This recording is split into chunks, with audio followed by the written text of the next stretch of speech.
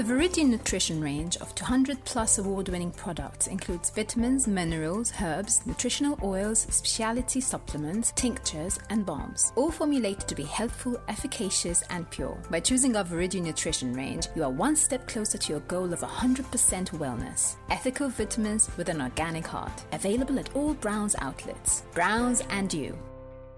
There are billions of women passing through similar experiences all around the world, and for whatever reason, we often feel like we're alone. It's time to make a point of discussing these topics from a range of viewpoints. These conversations surpass age, race, location. They are relevant to women everywhere. Welcome to the She Word, conversations that women rarely have, but really should. My name is Sasha, host for this edition of The She Word, the Young Women's edition, and I'm so excited to be back on this table to have the conversations that young women really need to have. I'd like to remind you to follow and subscribe to our channels. You can follow us on Spotify and Instagram, and you can also subscribe to Patreon, where 50% of our proceedings go towards the Richmond Foundation, which is offering a service for young women who need therapy and cannot access it. So, without further ado, let's get straight into our show. Today's show is Young Women and the Arts, and I'm joined by three incredibly talented guests, each excelling in their artistic fields. Being an artist myself, I've been wanting to do this show for quite some time, knowing perfectly how hard it is to achieve some recognition on the island for the work that you do, and how challenging it can be to make a living off of your craft. For this show, I sought to touch upon three different types of art. So we've got fine arts and tattoo artistry, we've got theatre, and we've also got dance. And we'll be exploring these different disciplines of artistic expression together. So, our guests for today, we've got Rebecca Bonaci, who is mostly known for her tattoo artistry and most recently launched her debut solo exhibition showcasing her painting for the first time ever, focused on motherhood and a new mother's identity in this day and age. Hello, Rebecca. Hello. Thank you for having me. Thank you for coming.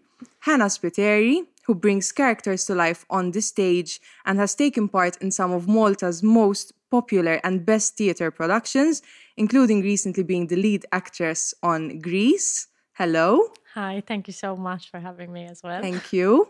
And finally, Cheryl Lofreda, contemporary dancer and founder of Concept of Movement, a dance movement which rose to prominence within its early years on the island. Hello. Hello, thank you for having me. Thank you all for accepting the invitation to be here. So, ladies, I want you to all take a moment to introduce yourselves, perhaps mention something which I haven't. Rebecca, you want to get us started? Oh. My name is Rebecca Bonaci, as you said. I'm a tattoo artist and visual artist. I studied fine art back in 2014, and then I pursued a career in tattooing. And now, after all these years, finally, I have my first solo exhibition, which is on till the 3rd of December at Spazio Creative. Yes, it's about my experience as a first-time mom. Yes, and now after this exhibition, I think I have to do both tattooing and painting, so... You found your balance, basically, and we'll actually get back to the exhibition as well later on, because I want to ask you a bit about it. But thank you so much for being here. Hannah? Hi, so I'm Hannah Spiteri. I'm a musical theatre performer, specifically here in Malta, but I do a lot of other things, as I think we all do here. I have a degree in psychology, a bachelor's degree, and full-time, I mean, when I'm not on stage, I teach English and I work at an English language school. So three things that have nothing to do with each other, but we make it work, I guess. And it's a way to also support what you actually love to do, which is performing. Yes, of course. If I could, performing would be the be-all and end-all of what I'm doing. But we're making it work. We're starting out. We're seeing where it leads us, really. But yes, one supports the other. Yeah. Mm-hmm. And Cheryl? So hello, I'm Cheryl. I am a choreographer and a professional dancer. I founded my studio back in 2016. It was a difficult decision to do, I think, like we were speaking before. like the first few steps of the process might be a bit difficult, but I think nowadays I'm very grateful that I did these steps, and I'm very grateful. I want to focus on you to get our conversation started a bit. So you're primarily known as a tattoo artist on the island. Like there are so many people who actually have their tattoos on you. Your tattoos on them, sorry. Me, myself, actually being one of them. But now you've also branched out as a painter. And shortly after you became a mother, kind of documenting your journey with it.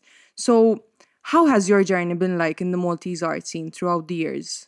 Well, I have a degree in fine art. So basically, I've been a painter before I've been a tattooist. But yes, I started tattooing, and I do think that it's, I don't know, for me, I did find it more difficult to pursue a career in painting than in tattooing. I guess tattooing is a bit more commercial, right? Mm-hmm. So, but finally, after all these years, I've decided that I needed to to take the step.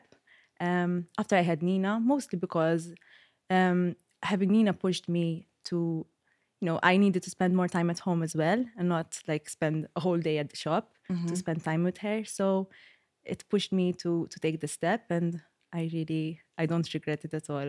It's been a beautiful experience. So now I'm thinking of other projects, after this, so I can continue working on my paintings. Mm-hmm. And what inspired you to pursue your respective art form? So as you said, you first started out with painting, but then you kind of went on to tattoo artistry, probably because it's better supported within society to actually make a living out of it, right?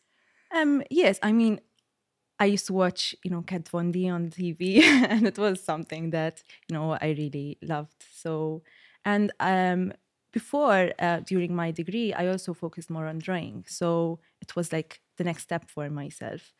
So, and I didn't even think it was possible at that time to become a tattoo artist. It was, I was trying to, after I graduated, I was like, what am I going to do now?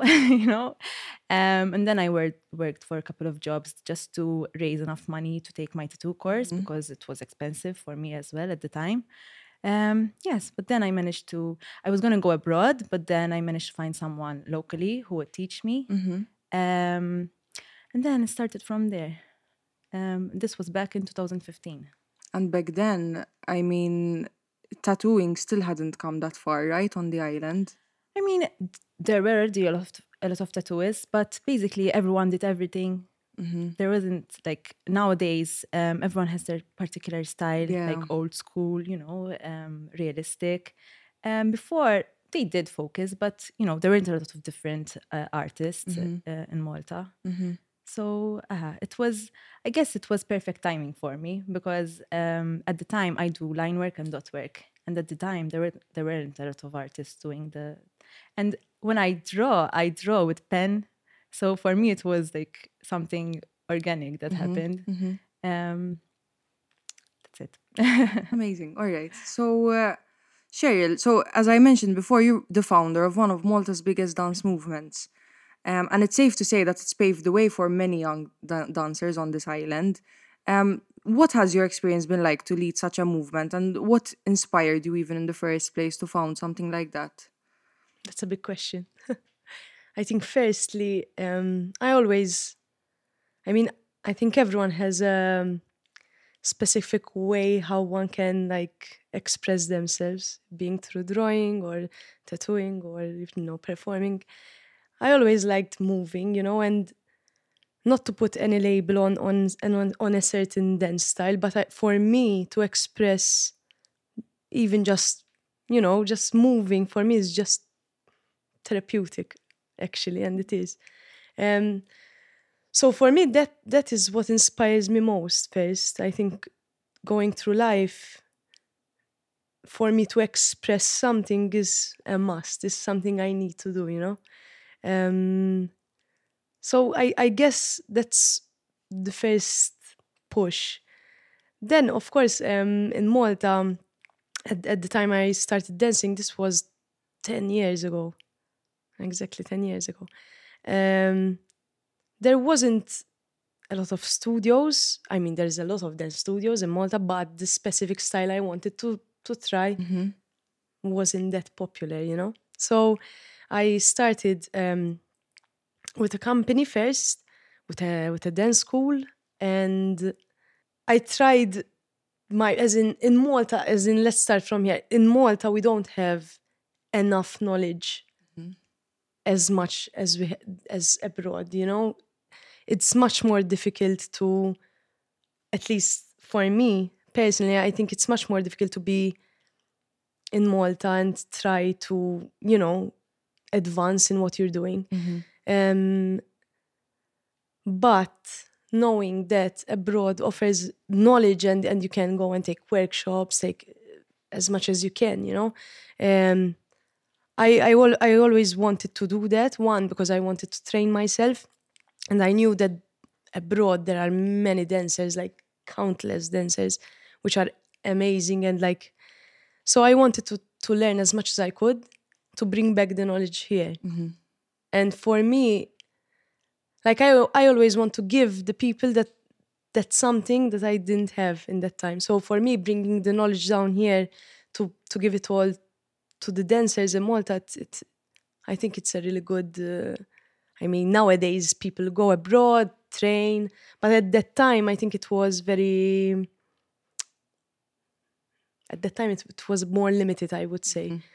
So I think firstly, that's what inspired me. So expressing myself and to push dancers in Malta, it gives me satisfaction and happiness to see people growing and pushing them, since I didn't have no one to push me and, you know, support me that much. So I think it's quite beautiful to be a pioneer within an art form, offering that support that you didn't yourself find, you know. I think that's extremely powerful.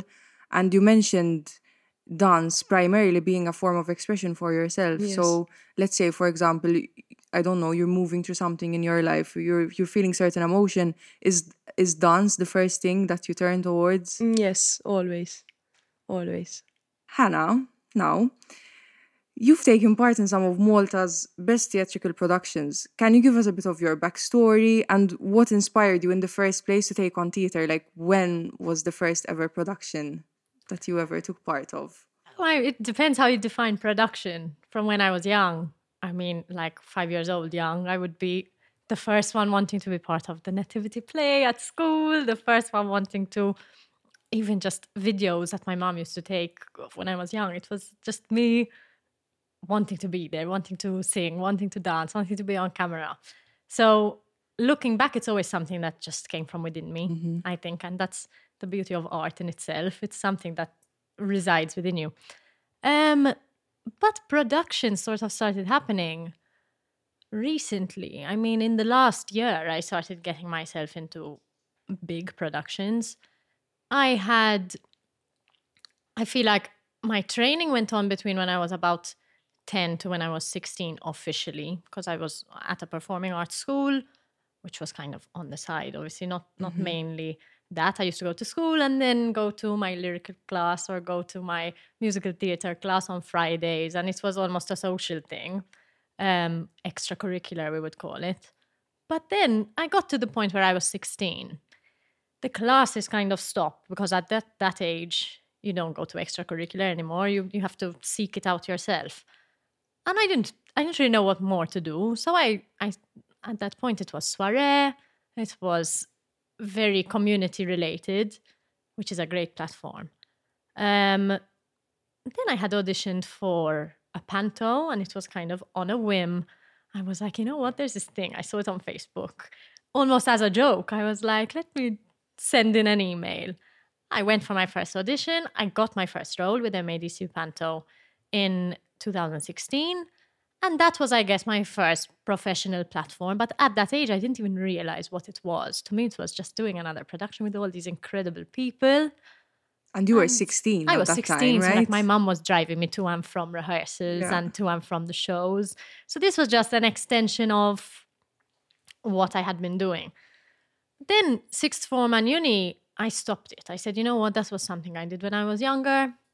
And now I'll focus on other things. I'll focus on my education. I'll focus on where I want to go. And just sort of to keep that spark in me, I did a few lessons on the side. Like I joined a few classes, a Zumba class here and there. But I kind of put it out of my mind. And then after COVID and after uni, I sort of said, you know what, why have I put this outside my mind? I started full-time work and I said, my evenings are free. Why don't I audition for the next thing that comes up? And it's sort of, and I'm very, very grateful for this, everything kind of fell into place. So I was working a 9-to-5 job. And I was like, okay, after 5 p.m., what do I do? And I had grown up knowing that sort of after school, I went to all these classes. So I had that routine sort of in me. I had that energy. And I said, let me audition for a show. A small role. It really doesn't need to be anything. It's just to have something to do.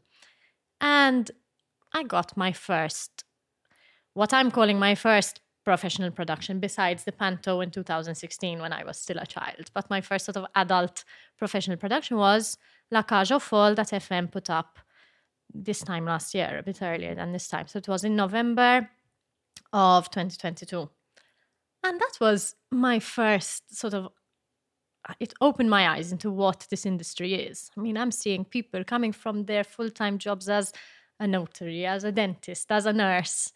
And they're doing this. Like, these were people who are in it. They were going from one production to the next, to the next, to the next. You sort of see, like, okay, this is viable. This is how people live their life in the arts, or in at least musical theatre. It also happened to be at a time when I feel like musical theatre was booming on the island. Like, here, you turn your head and there's a musical there, and a musical there, a musical there, which is amazing as a performer. And it's great to see that there's the interest and there's the funding. And it was such a high. Performing for me is such an incredible feeling. It's such an adrenaline rush that out of the first one came the second one straight away. I mean, my second one was also with FM. I went straight into rehearsals for Mamma Mia. Like, the week after we finished La Cage, we started rehearsing for Mamma Mia. So while I was doing La Cage, I auditioned for that. And it's funny because you go into the audition with the same people you're seeing every day, but you still have the same amount of nerves. You go and you do your best and you do the preparation for this, that, and the other.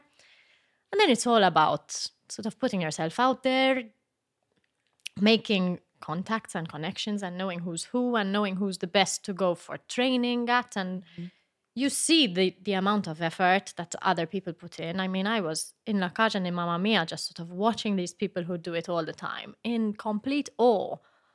And you start learning, you start hearing, I go to this person for training and I go to this and I make time in my day to focus on, I don't know, something as simple as stretching, and like, which is something I had sectioned out of my life. Mm-hmm.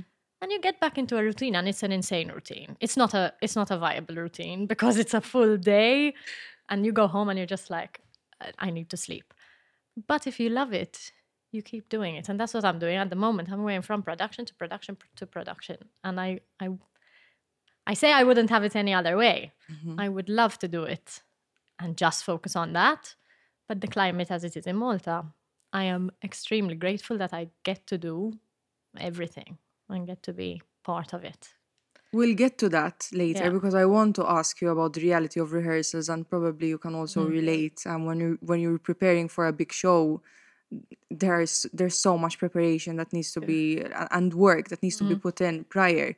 But I wanted to ask a bit from an educational standpoint. So you too haven't actually studied your craft, right? I mean, you didn't actually get a degree in it. Now, into foresee it was, when would you have been studying? Quite a few years back, right? I mean, studying as in... Like, for example, let's say you had to be like Rebecca, because Rebecca actually did study, arts, because it was available. But would you say that you didn't study it because dance isn't really available to study in Malta?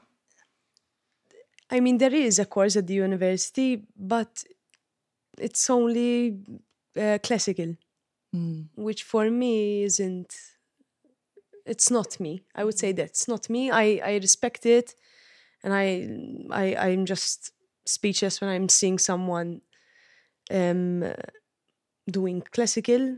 It's a really big skill, it's a really big discipline, but for me it's not me, you know. So for me the fact that I don't have anywhere to go to learn specific techniques or it's just, and also with my style, you cannot have a degree and you cannot have a certificate, because it's, firstly, for example, hip hop is more street. So the culture is very street. It's not a discipline. It started from the streets, so there is no exactly. So if it started from the streets, it's not like ballet where you have a studio, you have a teacher. Hip hop is the opposite. It's complete opposite. You're like, it started from the streets. There are people sharing what they know, and it becomes like a culture, I would say. But unfortunately, no. In Malta, we don't have. So I would say my style, for example, is not hip hop nor contemporary. It's for me, it's open. It's an open style, because I get to have techniques from different styles merged into one. But mostly, it's a raw feeling. Kind of like where the It's a movement raw takes emotion, you. exactly. So it's a very, very raw. So I wouldn't label. I don't know what I can label it, to be honest. But for me, having just one course in Malta that specifically is telling you we teach classical. And it's only the one course. It's only the one course, and I know a lot of people who want to dance and want to learn, but they cannot, because it's still not recognized as such, right? No. And I wish that we can take it into schools, because hip-hop, it cannot be taken into schools. That would break the whole culture of it. But for example, bringing youths to learn more about dance, for example, this topic I was speaking with my friend about it. I had P option in school, and in P option you have swimming, you have, dance, you have... But the teacher doesn't know what dance is. She doesn't have a dance background. So, you know what I mean? So there is specific subjects that I really don't agree with. Like, how can you teach dance if you don't have any background, if you don't have any, you know what I mean? And I wouldn't learn dance in school for an amount of time. I would open just a course, or my idea is to have just a school for the arts. Like you have, painting, tattooing, performers, loads of stuff, dancing, all types of dance. And it brings like a nice community of movers and just artists together. So I think we're very limited in dance in Malta, at least, in my perspective. And what about you, Hannah? Like, what can you add on to that? I mean, I agree with this idea of limitation in a formal education setting. So at the University of Malta and at MCAST, there are courses offered, and it's a great step. Like, it's a step in the right direction. Let us formalize the training of the arts. But unfortunately, exactly like what Cheryl was saying, the arts are not something that can be taught in a structured way. It's not something you teach, it's something you feel. So I had the option, and I had the support as well, even from my family, when I was choosing my degree. I had people telling me, listen, you've always loved performing. Why don't you do a theatre degree? It's offered. But even then I knew, how is that? One, it's not going to get me anywhere. Because what gets you places in the arts in Malta are contacts, are putting yourself out there, are understanding yourself, hard work. And two, like, what I felt like, if I learn this in the setting of university where I have to take an exam at the end of the year, it's going to, if anything, limit my passion for art. So in that sense, I always chose for it to be a hobby, for it to be something on the side, so that it can keep sort of feeding this passion for me.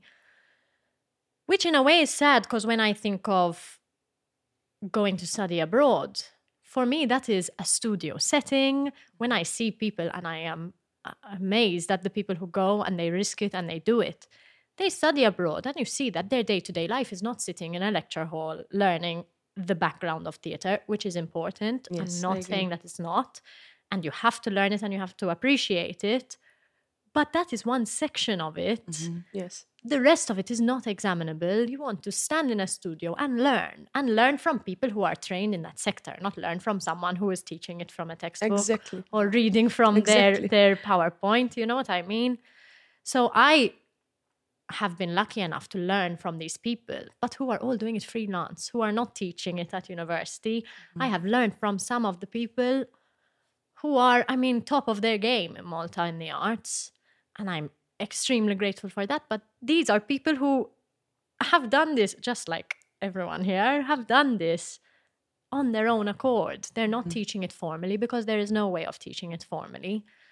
And in a way, it's sad. And I think it's a mentality shift that has to happen because, like I said, it's great that there is the opportunity to have this course at university. I'm not saying it's a bad thing at all.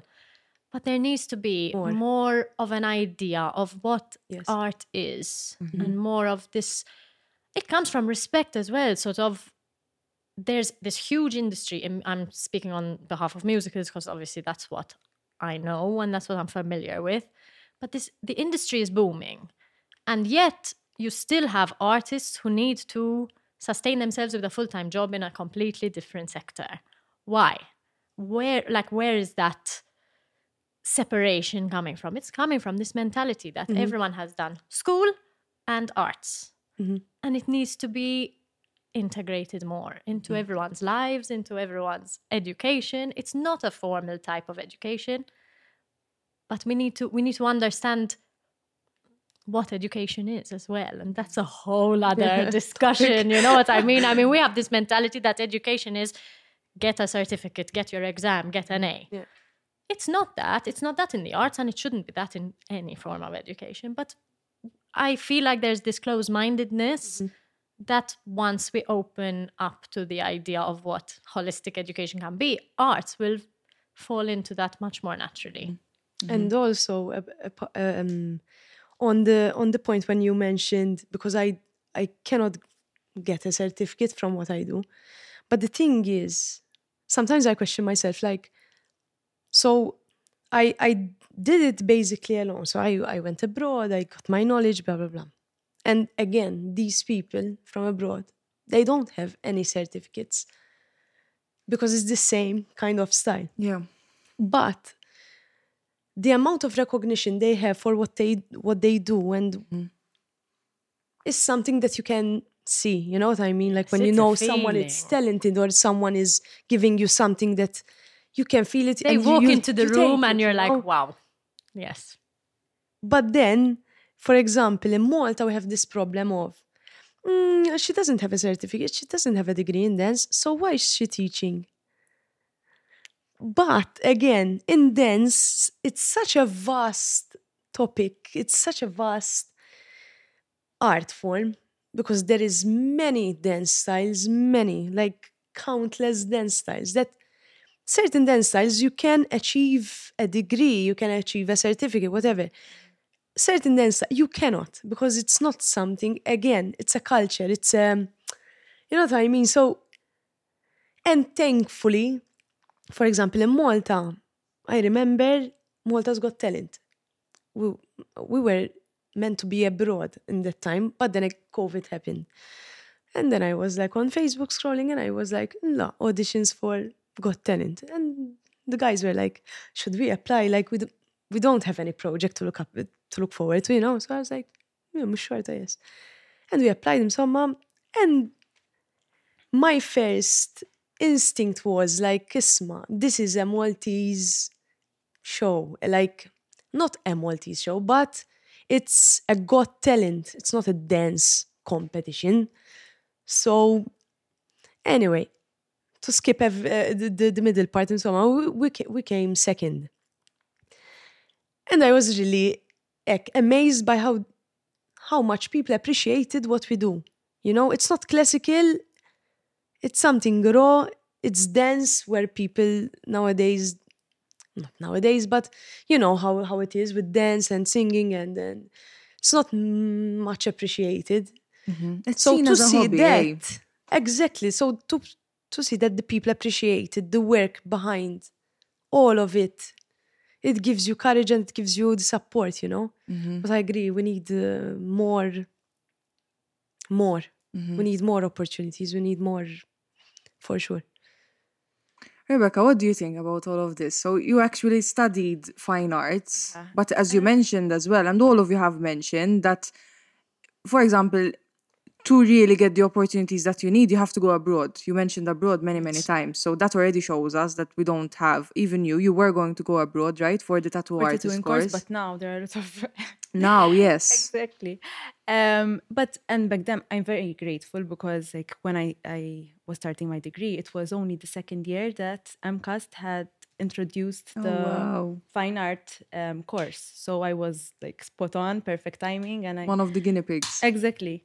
And you know, it's like I went, as I was saying earlier, you know, I went to higher before, and you know, as soon as I went to MCAST, I just felt like this is my, you know, I felt it was like a home, my second home, just because everyone around me was like like me. So when before I felt like an outsider, you know, finally I was in a place where I could be myself. That's how I felt there. So even if, okay, obviously I think that the course, there's always room for improvement, right? And especially this was the second year that it was introduced. So, but I think that, as you said earlier, there being a place where artists are together, that's already a very beautiful thing, because you know, ideas, it's like, oh, you're doing Collaborations that, as well, collaborations, so- exactly. So I do feel very grateful, and even the friends that I you know I had at school. Now this exhibition that I did, I worked with Ryan Falzon, who I met at MCAST as well, and it's so nice, you know, to meet people, like-minded individuals, you know, who feel you. Sometimes it's very difficult to find people, you know, that are so like-minded. That's the thing, and that enjoy doing the niche is so small that when you feel someone who understands you, like, Finally. And that's the best type of learning you can get. Because Exactly. we were saying that there isn't enough sort of almost education on it. The best type of learning is being in a space with other artists who want the same thing. Exactly. And MCAS did that for me. I'm very grateful for the experience. I mean, at the time, you know, when you're young, you don't appreciate certain things. But now looking back, I mean, it was a very good starting point for me. I don't know what I have done if I didn't go to MCAS. It's like, it was a stepping stone for me, sort of. And I think like us artists do need to stick together, even though we come from different disciplines, because at the core of it all, like we all have this kind of creative self that we would like to express out into the world. And as you said, like even translating emotions into our art form. So I think that's very important. So I want to take a bit of a moment to discuss your current work, because we mentioned it already. You currently have an exhibition open at Spazio Creative. I'm not sure if it will still be open when the show will air. But basically, your paintings are all dealing with modern day motherhood, coupled by iconography from prehistoric figures. So you're also referring a lot to the depiction of a mother and depiction of a woman through Maltese history. What inspired this body of work, and how do you think women can benefit from it? Well, I think this started after I had Nina, and even when I was pregnant, I had this sketchbook, and I was always like writing what my thoughts and sketching and whatever. And in my previous works, I was working. I love history. I love prehistory. I loved Maltese temples. It's like whenever I go there, I just feel, I don't know, the energy is amazing. So yes, when I look at Maltese goddesses, I don't think of them as goddesses. I think that there are like our ancestors, you know, our mothers. So I wanted to, you know, I was thinking about my experiences and how other mothers must have felt before me, you know, how my mom, when Nina was born, I told my mom, like, you love me this much, you know? It's like, yeah, you finally understand the love, you know, that your mother has for you. And so when I was working on these paintings, I was like thinking about myself, but at the same time thinking about other women. So even like when I was painting the face, I was sketching my face in the mirror, but then I left it there. And then when I was working on the paintings, I worked from the sketches. So it's like I wanted to paint my face, but after so many attempts, you know, my face wasn't my face anymore. It was like, you know, it's evolved into other women. So it was a therapeutic process for me, because, you know, having a child, it's so, I don't know. I always said I'm so busy before I had Nina. I had no idea. It's like, I don't know. It's very hard for me. I don't know, but I can assume that it's hard for everyone. Finding time for yourself is the hardest thing. So this was sort of me trying to figure out my new identity as a mother, but trying to hold on to myself, not losing myself in the process. So yes, I really loved the painting process. Other things were harder for me, you know, as you were saying as well. Like, you know, it's not enough. I think this is the most difficult part for me. It's like painting is not enough in the art world. You know, you need to make connections, and you need to write proposals, and that is very difficult for me. Even, you know, to go to exhibitions. Usually, I prefer to go exhibitions not on opening nights, because on the opening night, you know, you can't actually have time to look at the paintings, you know, at your own pace. So I usually go, you know, after. But you have to make connections. So I'm trying my best to like be more involved in the art scene. I mean, and as I said, it's very important to meet, you know, like-minded people and discuss your work. And, you know, other people might give you some opinions, and it's a very different, but it's a nice process for me. It was. I also have kind of like a similar question for you. With dance being a very powerful form of expression, how have you incorporated your own personal experiences and perhaps even your identity as a woman into your dance performances? Because we're kind of witnessing the connection of our own personal lives with our art form and how we can actually deliver that into the world. Difficile. It's very difficult to explain. I think it's for everyone. For me, if I'm feeling a specific something, I cannot tell you how. But for me, when, for example, I'm creating, again, I don't create with mirrors. I cannot see myself creating because for me, it's not raw. And I rely on my first instinct. I don't know how to explain it. So if I'm doing something, I make sure that this something, I feel the energy. Even in class, when I'm doing class, I ask them like, so if you're moving, because there are people that can move their hands, but some people can move their hands and make you feel something without touching you, kind of thing. So do you feel the energy like in your body, or do you execute or be the music enough so that other people can feel you? Or do you commit to what you're feeling to then express it out? And some people might say no, some people say yes. And it's a process, but you have to really be in sync with yourself. I think first and foremost, like if you are not really connected with yourself, it would be much difficult to actually express or pass on the emotion to others, for sure. So it's very difficult to explain this. I think it's about like, I don't know, but I think it's very similar. I think that it's not, you can't think too much when you're doing. Exactly, that's it. I think you have to think a lot before. Exact. For the concept. But during, you just have to let stop go, thinking and.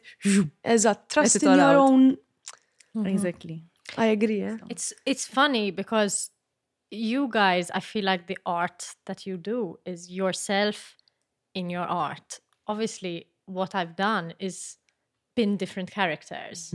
Now, so far, as in musicals, especially just out of out of the story, out of the classic nature and the almost cheesy nature of musicals. A lot of the princess roles or lead women roles tend to be the love interest, the follow your heart and follow this guy and get what you want, which in and of itself as a character trait is not something I resonate with. I don't feel like my whole life or my whole journey or character arc has to do with following a man or finding love. But when I play a character, I try and find myself or something I can resonate with as a woman, as a person, as an actress, something I can resonate with in that character. And at the moment, the role I'm playing now in the production I'm doing now, you can really tell that it's an original script. So, I mean, the panto that I'm doing at the moment is Beauty and the Beast. So we all know the character of Belle. She's a princess, and the story is what it is. But because it's panto and there's that poetic license, that creative license where you can change the script itself. The character has also changed a bit, and the script was written by a young woman. Chiara Hisler is the director and the writer of this. Wow, I didn't know that. And it makes all the difference. I mean, this character, she has thought it through, and she's much more adventurous, much more raw, it's amazing to see. One, more young people in this art scene. Two, more women in the art scene. This is the first... Let me make sure I'm not making a mistake, but this is the first musical I've been in directed by a female. And the difference is phenomenal. Straight away, you feel like, okay, this is a character that I am really resonating with and I'm really excited to showcase. And it's a new experience. I'm not saying that any of the directors and male directors that I've had before were not in tune with what they wanted.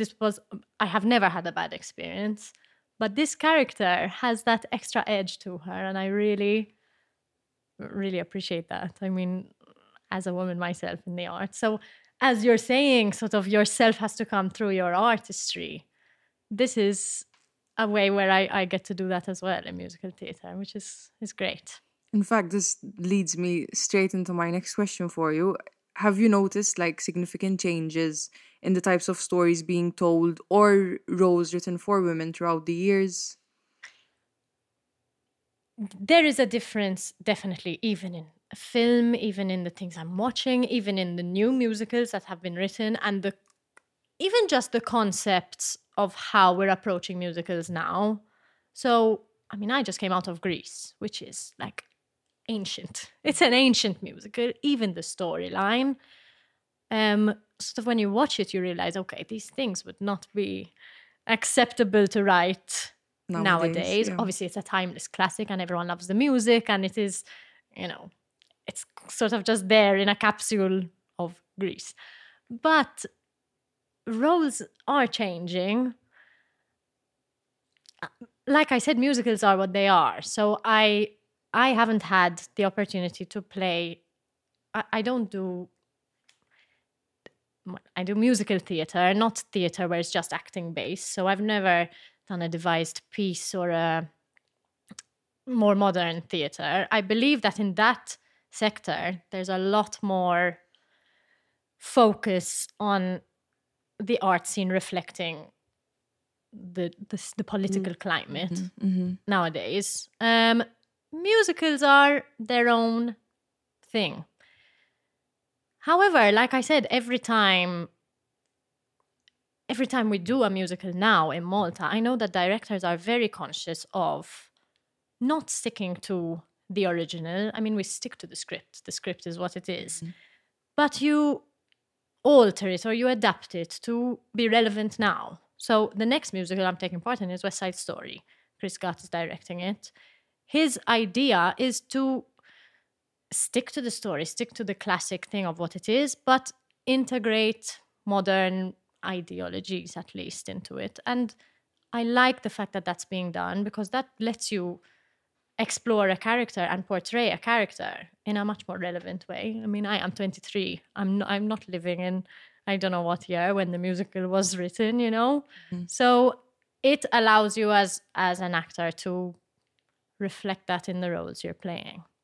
But yes, I do think theatre and the arts in general must reflect what's going on at the time. And right now we're in a headspace where, yes, female roles need to be much more than just the love interest, which is I mean, I'm very appreciative of that. And how do you navigate like choosing roles? Like you mentioned it before that you have to kind of connect to that role in some way or another. But have you ever, for example, took part in a musical production where it didn't exactly resonate with you, or it's something that's needed for you? Like I said, when I took part in Greece, the character story of Sandy, I was playing Sandy, does not resonate with me. I mean, the story of her character is essentially she goes to a new school. They don't accept her personality, so she changes everything about herself to please this guy who treats her really badly. So as a story, as a character, no, it did not resonate with me. But would I have given up that role for that? Never in a million years. It's a privilege to play such a role, to play Sandy. Then again, you find other things about the character that resonate with you. So she, you know, we all know that feeling of entering a new school and wanting to make connections. So maybe she decided to change her whole personality for someone else to make a connection with someone. I would never do that. However, I understand that need to connect with people. So you sort of go deeper into a character and you realize that the values are still there, those shared values. And I think that's what you need to hold on to when you're playing a character that their story doesn't match up what you would do. And seek out roles or seek out shows that are directed by people who are going to write great characters. So obviously the more opportunity you get, personally, if I get the chance to choose who I work with to audition right now, I would audition for anything and I would be happy with anything. And I mean, I perform because I love to perform. But the more you work on it, the more you can sort of tailor your decisions to audition for things where, you know what, I really enjoyed working with this director. I really love what she's writing and what she's putting up. So let me put myself in that position and audition for them. Yes, it's definitely something that I want to work towards. Okay, so now I'm going to throw a question right in the middle of the table, the $1 million question.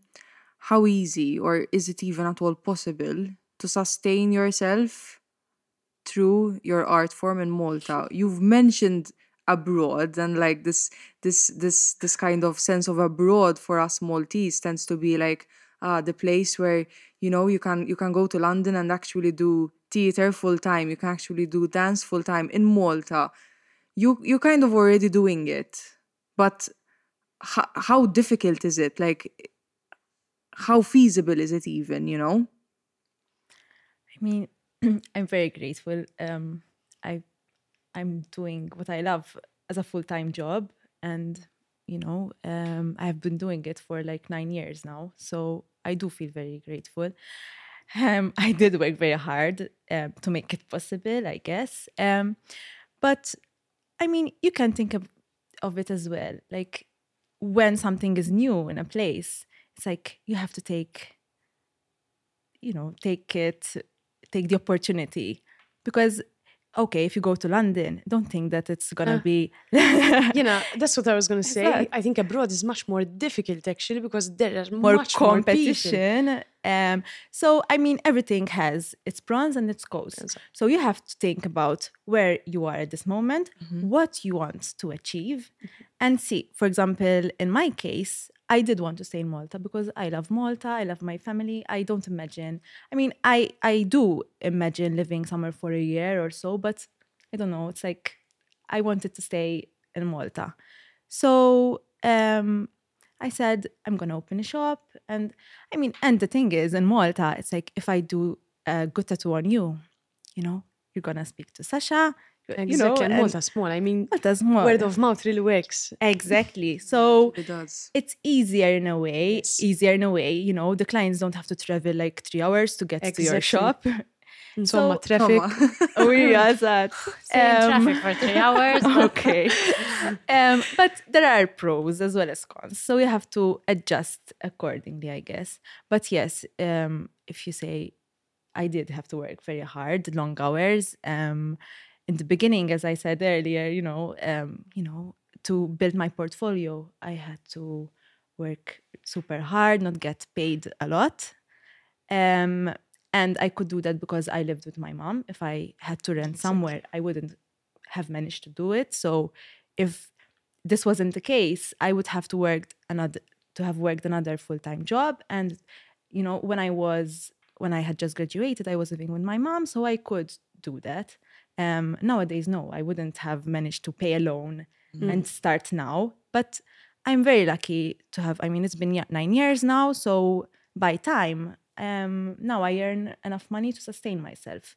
But it's been a long ride, Sometimes people just expect that they start something and it's gonna be like, you're gonna have lots of money. It's not like that. It's like you have to start from something. It's a process. And then grow. It's a process. And even if I look at my work, from 9 years ago and the work that I do now, I do see The difference.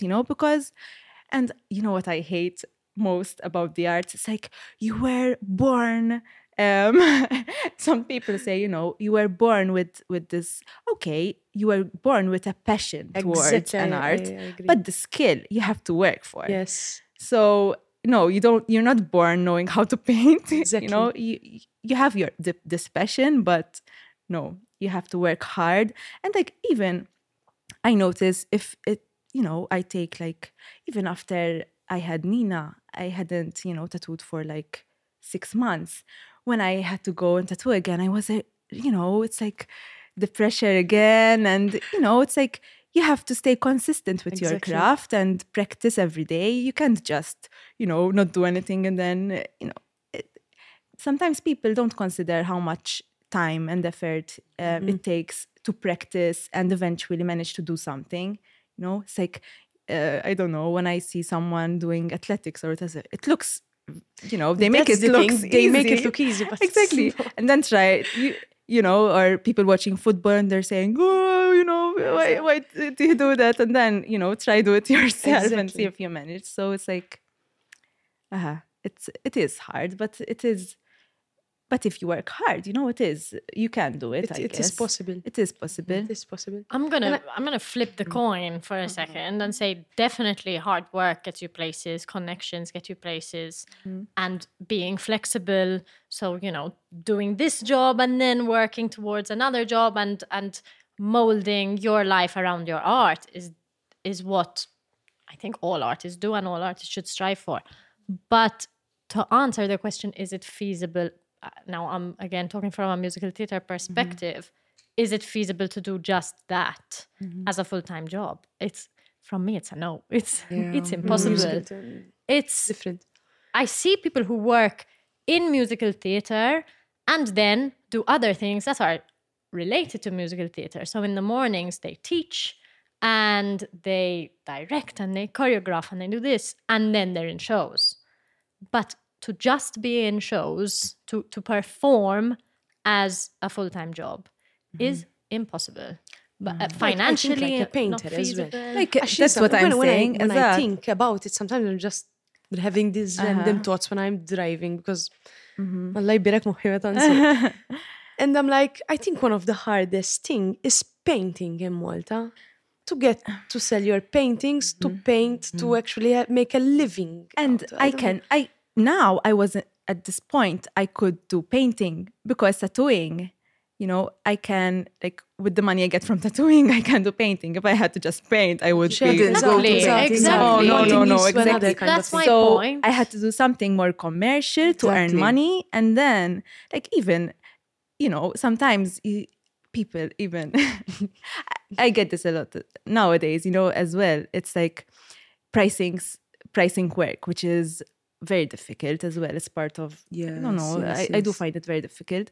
Same And here. then the thing is, like, when I go to buy supplies or whatever, it's like, they're so expensive. And, and then when you tell people, this one costs, I mean, you're reminding me of something.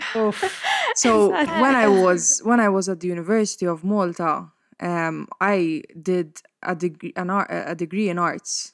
Our stipend was the lowest amount that you could get, even though we had to buy so many supplies.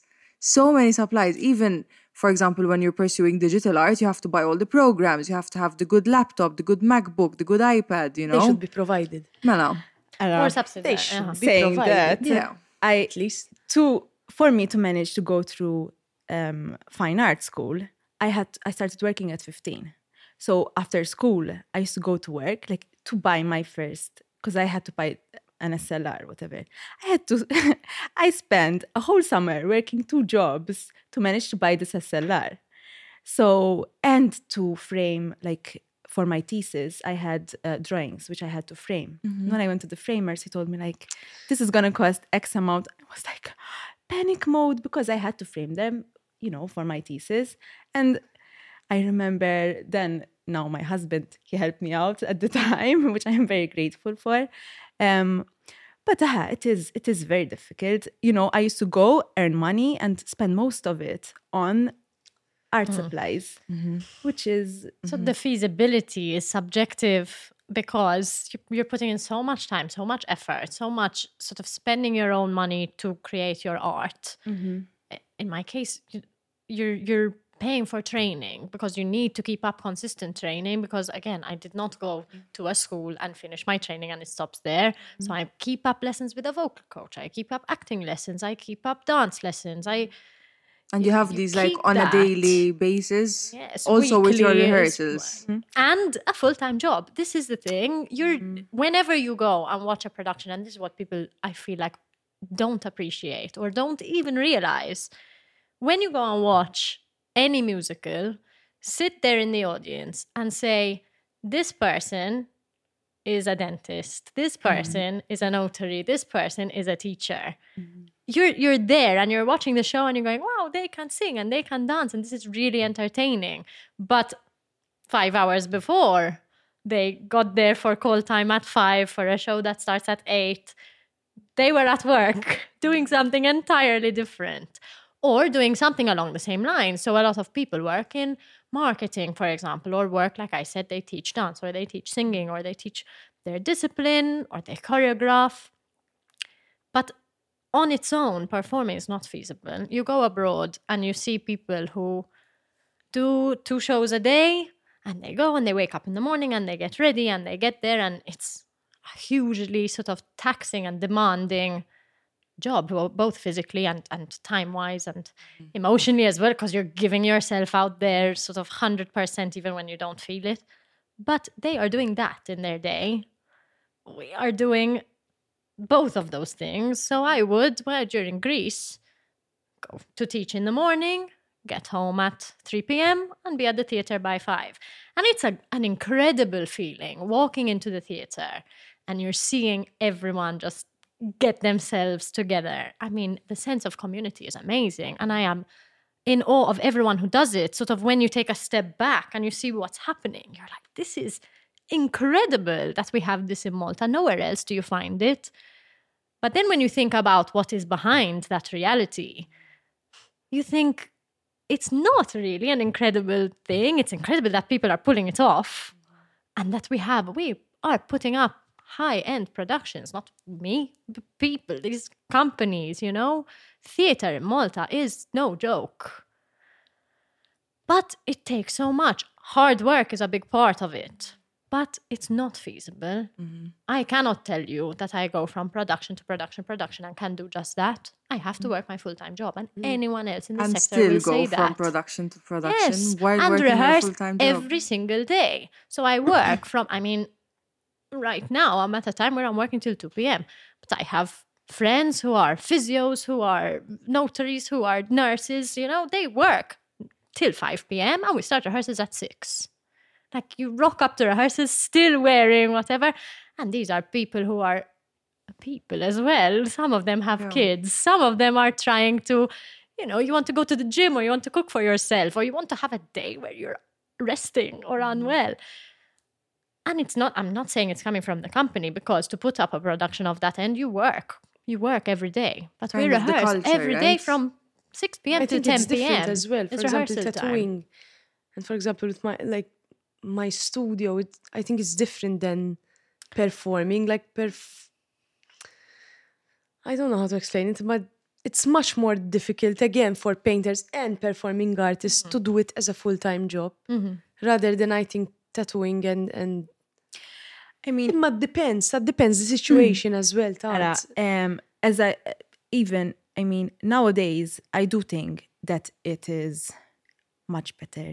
Yes, than before 10 years ago. It makes huge progress. For example, I just had got funds for my exhibition, so I wouldn't have managed to do this exhibition without funding, because I wouldn't have afforded it. And thank God we have the funding. Exactly. It's definitely a step in the right direction, for sure. More funding, though. Exactly. We need more. In fact, I was going to ask, because you're kind of sliding into my questions now. Do you think the Maltese art scene offers enough support for young artists? So tell us, you actually managed to get funds. I managed to get... I wouldn't have managed to get the funds without help. So collaboration, I think, is key. Because if I didn't have help from Ryan and Sarah, the curator, I wouldn't manage to write a proposal that fits. I mean, I'm a painter. I'm an artist. It's more difficult for me to write a proposal. I mean, I can write a proposal, but together we wrote a better one, right? So like that, I managed to do it. So I think we need to help each other out. And I don't know, it's when 10 years ago, 2014 I graduated, right? It was more difficult. Nowadays, we have like Instagram, we have social media, which is already amazing, because, people get to see your work. Exactly. And you don't have to rely on galleries only, or, just a small group of people who, just, I don't know, how can I Then explain again, this? Instagram is your own work. So it's you putting yourself out there. Exactly. The support itself from the government, from higher, bodies and whatever. We're moving in the right direction with this of the funding, with even just things like Premio all'Arti and like all these things are even great. Artists. Before, you wouldn't have been like this emerging artist and then just do a solo exhibition. Exactly. It would have taken way longer to get to that point, Yes. So I think there is improvement, but there needs to be more. I feel like there's this discrepancy between the work that's actually being done in the arts, because we have professional level artists, but no one is doing it fully professionally and only focusing on that. And that makes a huge difference when you're working on a craft. If I had all the time of my day to work on just my character that I'm playing right now, mhix differenza, like it would be completely different. I'm imagining it's the same with what you paint and when you move and when you create, you know what I mean? If you can focus on just that, it would be different. it's completely different. when you're self-employed. It's like you have to take care of everything. Everything. You have to be an Yourself. artist, You have to be promote your work. Accountant, a businesswoman. Exactly, but you're expected to do this on your own. So the support that I find is from people like you, like all of you, and the people I work with who are in the same position. Is there that much support on a broader level? No, I would say over here. And it comes from a mentality thing, because you say, what more can be done? Like, we're doing the subsidies, we're doing the grants and this and that, which is great. But there needs to be this mentality shift that arts are not a hobby. They're not a hobby, because you are going there and you are being entertained. This is another thing, the complaints that we get about prices of tickets. So people expect to go and watch a show at this level But they're like, oh, it's Nadine El West End, so I'm paying €45 for a ticket. Like, yes, but you're paying €45 for what you're watching. West End is much more expensive as well. Yes, and you're sitting there in the National Theatre. You're watching a show for 3 hours. You're watching a show that people have given up months of their life every single day on like over and above their full-time job, including these people who all have their individual training and have paid for it and have worked for it. You're going to complain that you're paying €45 for a ticket. I can understand that people maybe see it expensive. Then again, they actually appreciate it. No, I don't think there's mentally there isn't that understanding of what goes into because they don't know. Because most of the time, Exactly. it's like even when I do, I'm working on a tattoo, people think that the time I take to do their tattoo is just the time that they're there.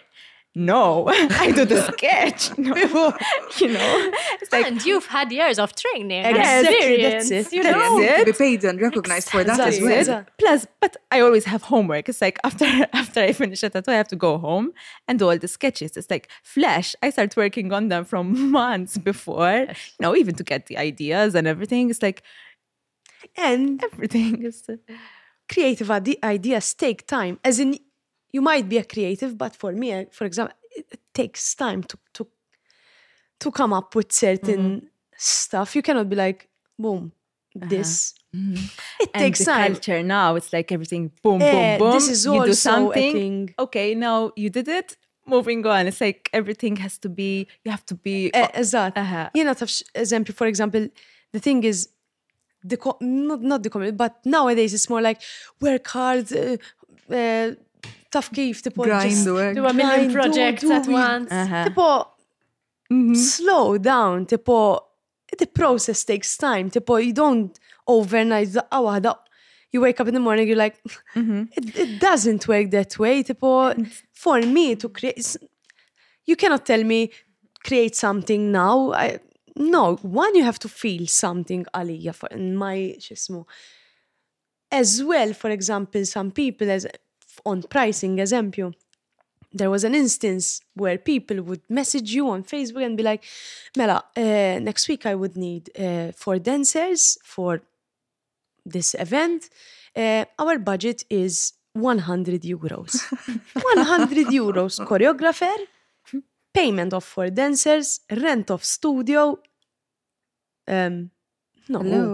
Hello. Don't get your dancers. If the dancers, this is something like, if you're an artist or you're an organizer, whatever, and you know that the entertainment, mostly, 60% of it is because you're having dancers with a singer or with whatever it is, but you're having dancers. Be ready to pay. Be ready to pay. You don't go to a hairdresser and be like, Isma, I want extensions, blonde, and then this I want, and then you're like, but I have only €50. The boy will be like, Isma, go. So people don't understand it. It's the understanding. And how rude It to is the understanding. Exactly. What do you expect? No, you ask how much something costs. Exactly. Get a quote. Exactly. And then be like, Isma, I can't afford it. And be like, Isma, Mela, let's see what we can do about it. I have to say, what is changing when I work with younger people is the I feel like the mentality and even just the discourse is changing. Younger people are more likely, or at least in my experience, are more likely to say, what is your rate? Instead of saying, I want you to come for a filming of this advert for 4 hours. I want you to give up this whole part of a day. It will probably extend longer, or we might ask you to go earlier, and you do your own makeup and this and that and the other. And then we're only going to pay you this much.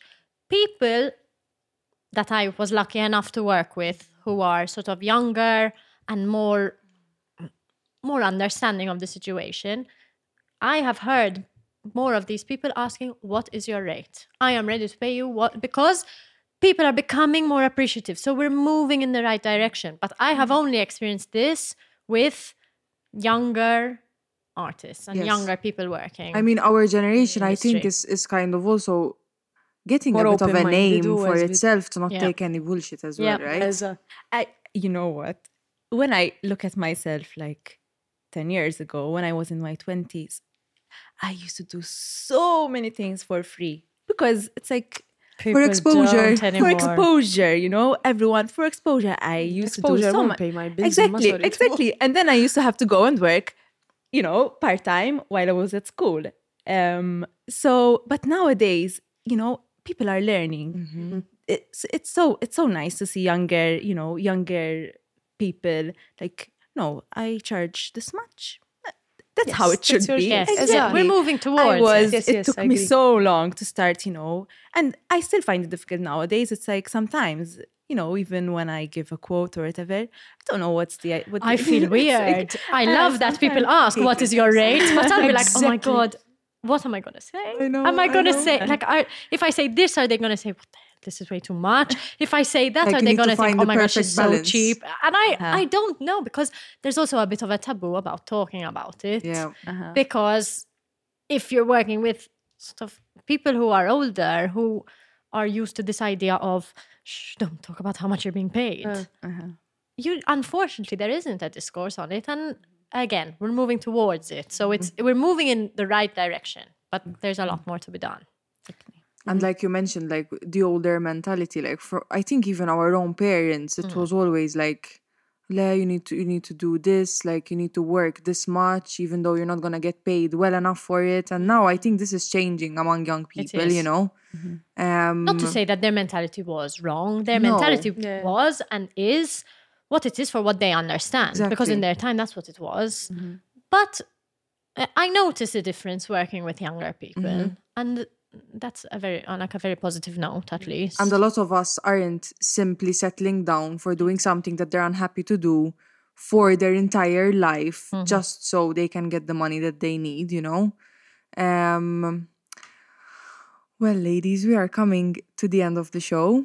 So I have one final question for all of you, as a bit of a kind of message, a bit of a send-off to what you want to tell the young women and all of the audience, all of the people who are listening to us. So, Cheryl, what advice would you give to young people aspiring to make a career in dance, especially in a world where digital media is constantly reshaping audiences' expectations? Like, what is your... I would say, first of all, social media is something good for you because it can be a portfolio. I don't agree with social media because a lot of people compare themselves to others. And everyone needs to understand that everyone has his own process, his own way of doing things. So that's one. I think secondly would be to not try and be fast during the process. It's just to take time and understand where you want to go, to get as much knowledge as you can, collaborate, connect with others, learn from others. It can be dance, it can be something else, but it can bring, for example, if I had to work with Rebecca, if she paints a painting and I would be executing that painting through movement, it would bring me into another... You know what I mean? To another creative. I could tap into it. We will do it. So I would say take the process more slow, be more patient. Don't give up immediately because nowadays I think a lot of people are, if they don't see progress in a certain amount of time, they will just give up. So I think taking time and being patient with it. And I think if as Rebecca said, you work hard and you're really consistent with what you want to do, I think it would be possible to do a career in dance. Being it abroad, being in Malta, I think it's possible. So I think that's very valuable advice, and I think a lot of people would benefit from hearing that. So thank hopefully. you. Rebecca, what's one thing you want to tell female artists, especially those also juggling motherhood and their full-time job or their art form? Don't be, scared to ask for help. I wouldn't have done this exhibition if I didn't have, the support of my family and my husband. So, don't be afraid to ask for help because, most of the time you can't do everything. As much as I do love doing everything, myself, I have learned that, you can't be good at everything. You have to collaborate, seek help, and that way you can, learn from the process and become a better person and a better artist, I guess. So yes, that's the... Beautiful. And finally, Hannah, what's one piece of advice you would give aspiring artists, or perhaps if you had the chance to give a message to a younger version of yourself? Oof, a big one. I would tell myself to just go for it. Do what makes you happy. I feel like if I have one regret, it's not realizing what makes me happy earlier. But on that journey of getting there, of following your dreams, it's a rocky road. Like, be ready for new experiences, be ready to learn from the people around you. Like Rebecca was saying, collaboration is so important, and not just collaboration, but watching other people thrive is not competition, it is inspiration. Yes, agreed. It's even people thriving in the same sector as you, it's not competition. And in Malta, it's small, so it tends to feel like that. And the people you're working with are also your friends and also people who know people and this and that. But just this sort of... The more I work in this sector, the more I feel grateful to be working with who I'm working with, looking at especially young women, because obviously I am going to relate to that, working towards what they love and just overcoming any insecurities, because there's so many insecurities, especially when you're putting yourself out there, and just learning from them, taking what you can from other artists, and enjoying the ride, enjoy every part of the process. That's and what it is. Can I add another thing as course. well? Because after you say, don't doubt yourself so much. Yeah. Because, you know, if Amen. I'm better than I was 10 years ago, but self-doubt, I don't know why we do it so much. Entirely limiting. Oh, I know. Entirely limiting. Well, I hope that the people listening at home are feeling as inspired as I am feeling right now after hearing you all speak. And I would like to thank you once again for accepting the invitation to be here around this table. Thank you. And it was amazing. cheers. Thank you. I really enjoyed it. Same. Me too. Time to get to a rehearsal. Thank you. Thank you. Thanks. Thank you.